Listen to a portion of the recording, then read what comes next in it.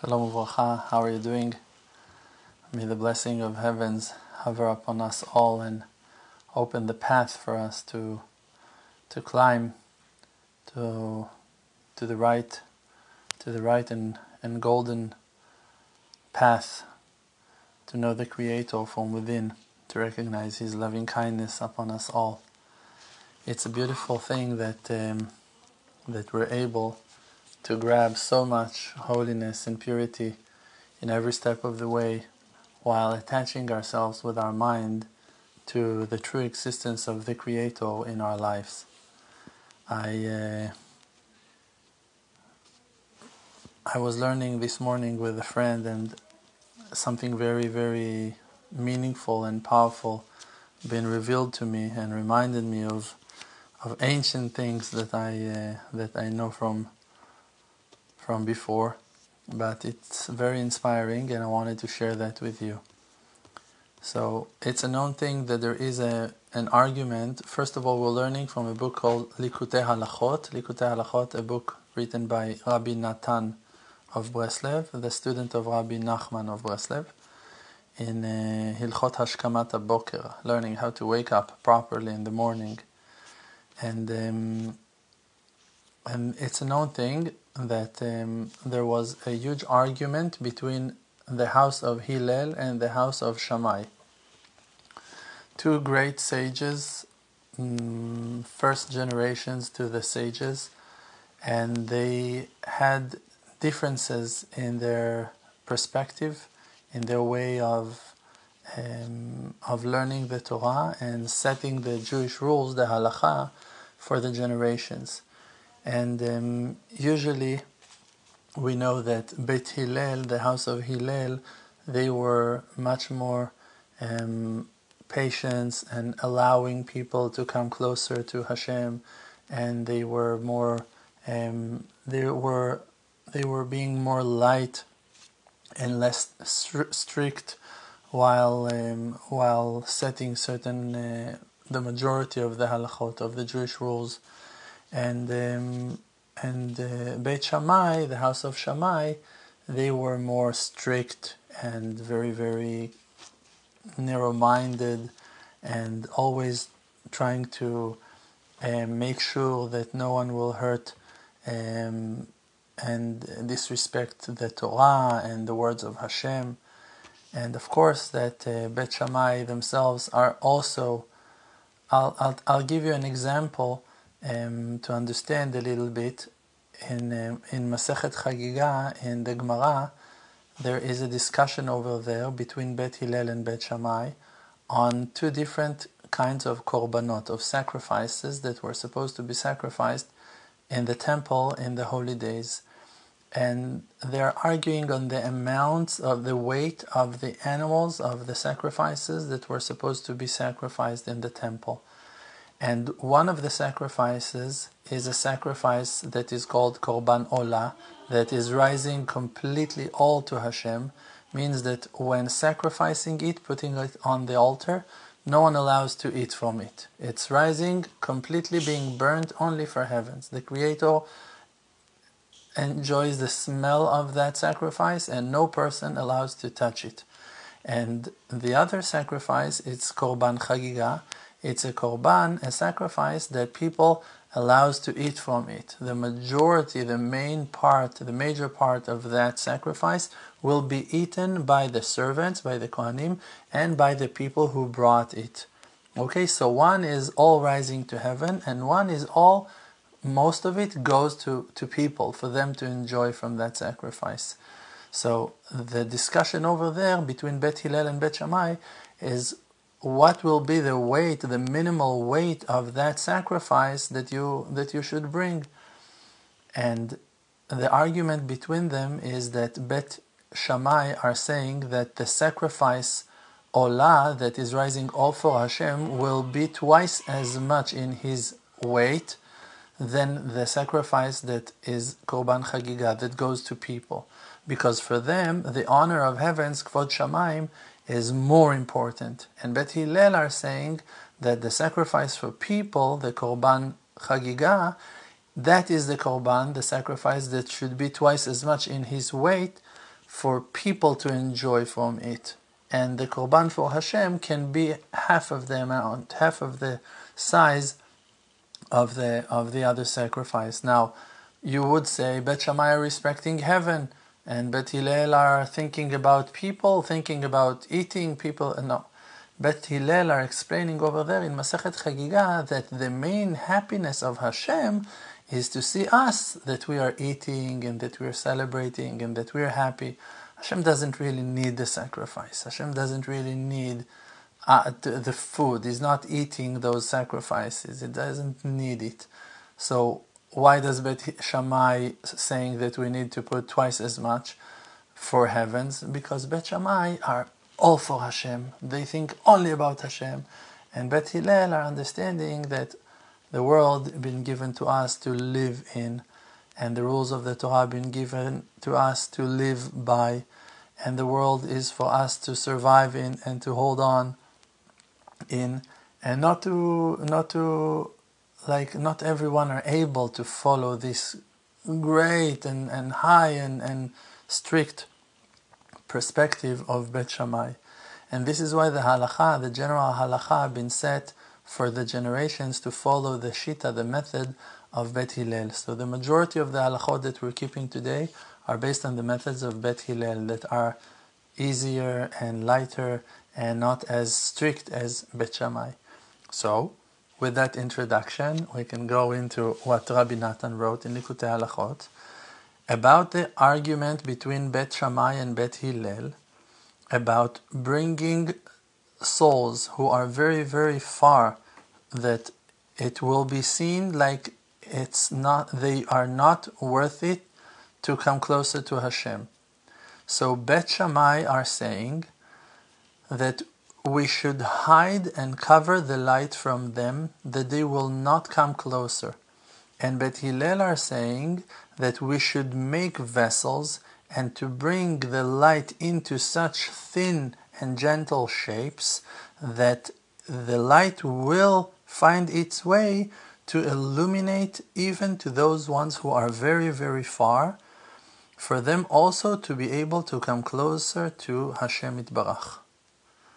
And that argument, okay, so there is an argument, and we know from Chanukah, for an example, in the days of Chanukah, that there is an argument between Bet Hillel and Bet Shammai.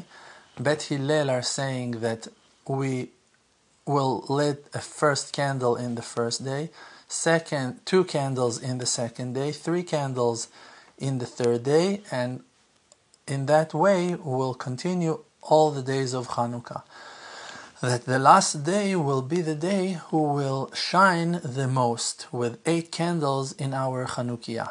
And Bet Shammai are saying the opposite, that in the first day you will put 8 candles, in the second day 7 candles, third day you will put 6 candles. So Bet Shammai are reducing the light, the amount of light, from the shine of the beginning, and Bet Hillel are increasing the light with the days. So Rabbi Natan is connecting that perspective of Bet Hillel and that argument between Bet Hillel and Bet Shammai to that topic of bringing and calling and being mekarev, bringing closer people who will seem to our eyes that are not worthy to join the public of Hashem, the people of Hashem. I heard once on a certain rabbi that said that to his synagogue, a person who is violating Shabbat, he himself will kick him out from his synagogue because he's breaking Shabbat. And me myself, for an example, most of my life I was not keeping Shabbat. Like the 20, I'm becoming too old. It's not the majority of my life already, but Baruch Hashem. So 20 years of my life I was not keeping Shabbat, and 22 years of my life I am keeping Shabbat. But if when I started to keep Shabbat, or when I was looking around, sniffing around, maybe I'll keep Shabbat. I was not keeping Shabbat when I started to want to keep Shabbat. If someone would kick me out from a synagogue because I was not keeping Shabbat, it might reject me completely, and I wouldn't continue to try even to keep Shabbat in the future. That rejection that a person can. We have light issues here. The rejection that a person is experiencing might really affect his future. Not everyone are handling rebukes and rejection very well, and therefore that method of Bet Hillel is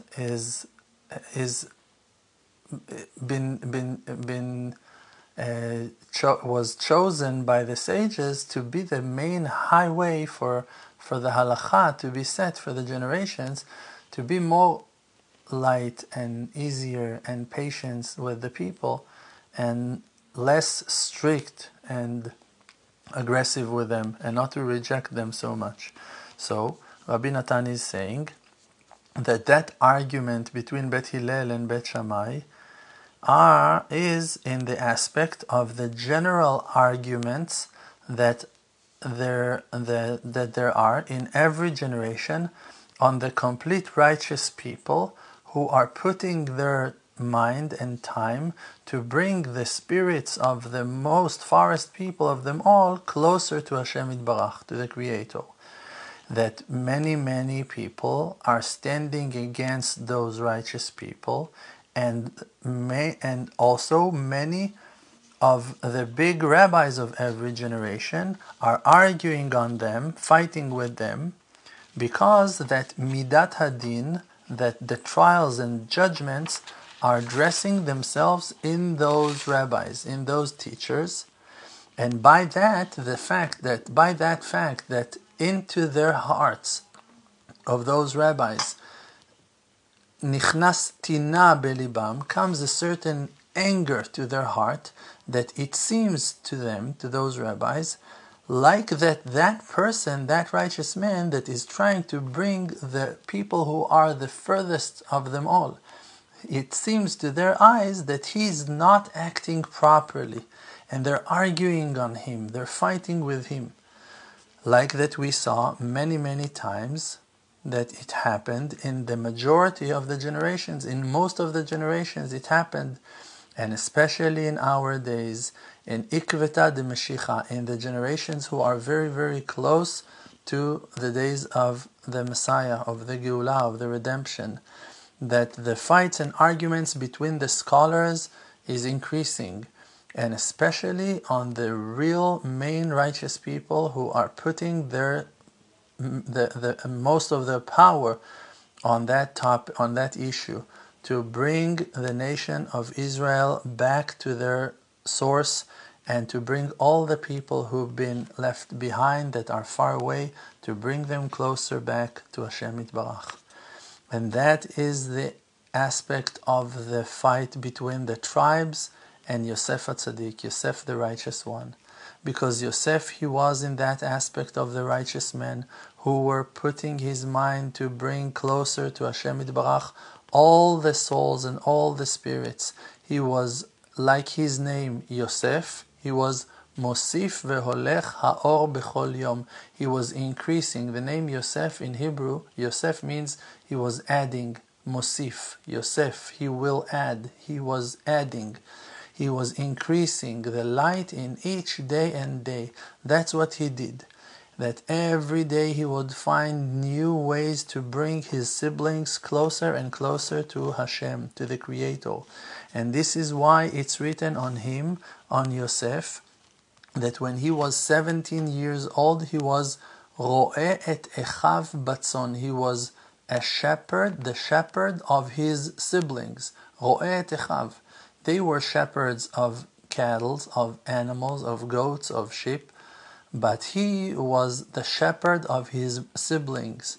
Means that he was in the aspect of the leader of the generation. That in every place we can find that the Bible is calling the leader of the generation Ro'eh Son, a shepherd. And he was 17 years old, and 17's numeral value of the number 17 is equal to the word good, tov. And Yosef, he was good. He was 17, means he was good. Tov, you write in Hebrew tet and vav and vet. Tet is 9, vav is 6, and vet is 2. So it's 15, and then 2 is 17. Total 17. So Yosef was 17, means that he was good, that his intention was good. This is why the verse is bringing that age of him. And by that, for us to know that he was all good, that he had a good heart to everyone, and he was all good. And by that he was able to bring everyone closer and closer to God, to Hashem. Because he found in the worst of the worsts of them all, good points inside of him. And by that he was bringing them all closer to Hashem Yitbarach. And this is why it's written, Vehu na'ar et bnei bilha ve'et bnei zilpa. You know that Jacob, Yaakov, our father, he had 4 wives, Rachel and Leah, Bilha and Zilpa. And Bilha and Zilpa, they were not exactly equal to Rachel and Leah. And their children were, so to speak, in a way, in a certain aspect, less important in the eyes of people than the children of Rachel and the children of Leah. Because Rachel and Leah were the chosen women that he chose to marry, but they had certain maids, and they gave those maids to Yaakov for him to have children with them as well. It was a common thing in their generation. Of course, that in our days it's a prohibition, and also it's written in the Gemara and in the Midrash that Yaakov Avinu was crying to Hashem, how can it be that I am doing something that in the future to come will be not allowed for a person to marry few women and for a person to marry 2 sisters? And Hashem answered to him, I have a great intention in that. There is a purpose for that. You need to bring out to the world the 12 tribes. So Yosef, he was nar et bnei bilha ve'et bnei zilpa. He, even though that he was the finest one of them all. Why? Because he was the son of Rachel. Yosef was the son of Rachel. And Rachel, she was the most beloved wife of Yaakov. Yaakov loved Rachel more than he loved Leah. And therefore his children, Yosef and Binyamin from Rachel, are the most important in that way, that they are the children of Rachel. But he, Yosef himself, that he was the elder one, so he is the finest one. He is the one that came out of Rachel, and he's also the one that was the elder one to that mother, so he was more important than Binyamin. But still, he was hanging out with Bnei Bilha and Bnei Zilpa. He was going to meet with those guys that were the less important ones. He was going and talking to them and sitting with them and cheering them up and playing with them. As a kid, he was sitting and learning with them, and he was doing whatever he can for them to bring them back to their source. He would bring himself down to the ones who were the lowest of them all, to uplift them and to bring them back toward the holy wisdom of his father Yaakov. Like that it's written, Yaakov v'Yosef kechada chashive. The verse is saying, Ele toldot Yaakov Yosef. Those are the children of Yaakov, Yosef, and then it's written immediately Yosef. It doesn't start counting Yosef and this and that, and the verse is written in a way that he compares Yaakov to Yosef, Yosef to Yaakov. He's saying, Ele toldot Yaakov, Yosef. Means that Yaakov and Yosef are in one aspect. So Yosef had inside of his mind the true intention of his father Yaakov, and the portrait of his face, the shape of his face, the face of Yaakov, of Yosef, was very, very similar to the face of Yaakov. He really, really looked like him. So we see that Yosef, he had that in his mind. He knew exactly what is the purpose, because he had it installed inside his heart, because he was so chosen and so pure in his heart that he knew what his father really wants. For him, that he is in the highest level of them all, to go down to those people who are now in the lowest level of them all, and to bring them back to Hashem. We're talking about the children of Yaakov. We're not talking about outsiders. We're not talking about demons and ghosts and evil people, villains and selfish. No, we're talking about your siblings. We're talking about your sisters and your brothers. So that is this is mainly what I wanted to share with you. And there is much more to talk about this wonderful topic.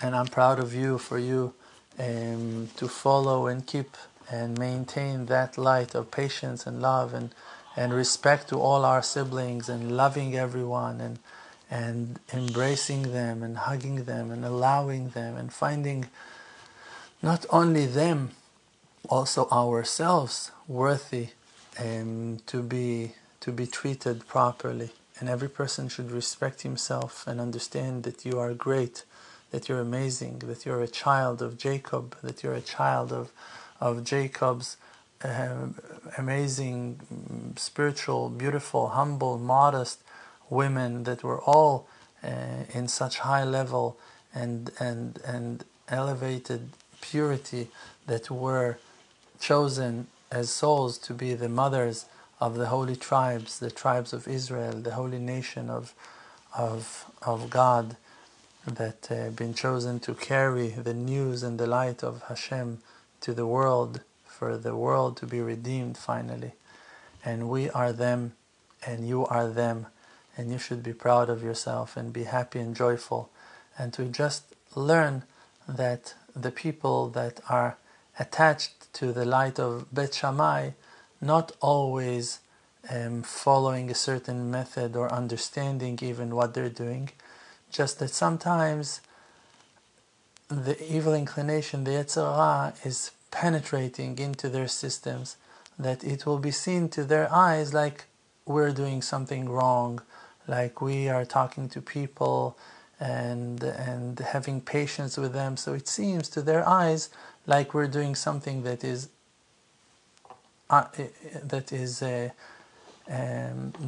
not appropriate.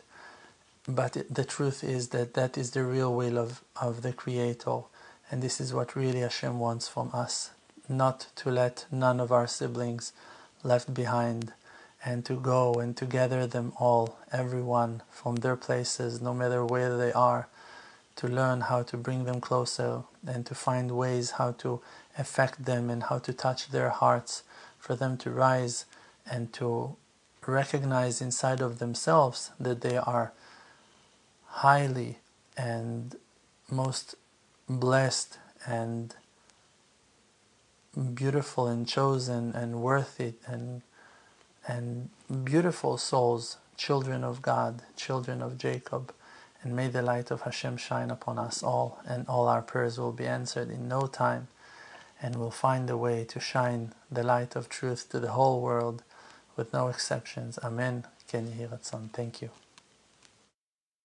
שום דבר כבר לא יעצור אותי מלהגיע אל תוכי בכל כוחי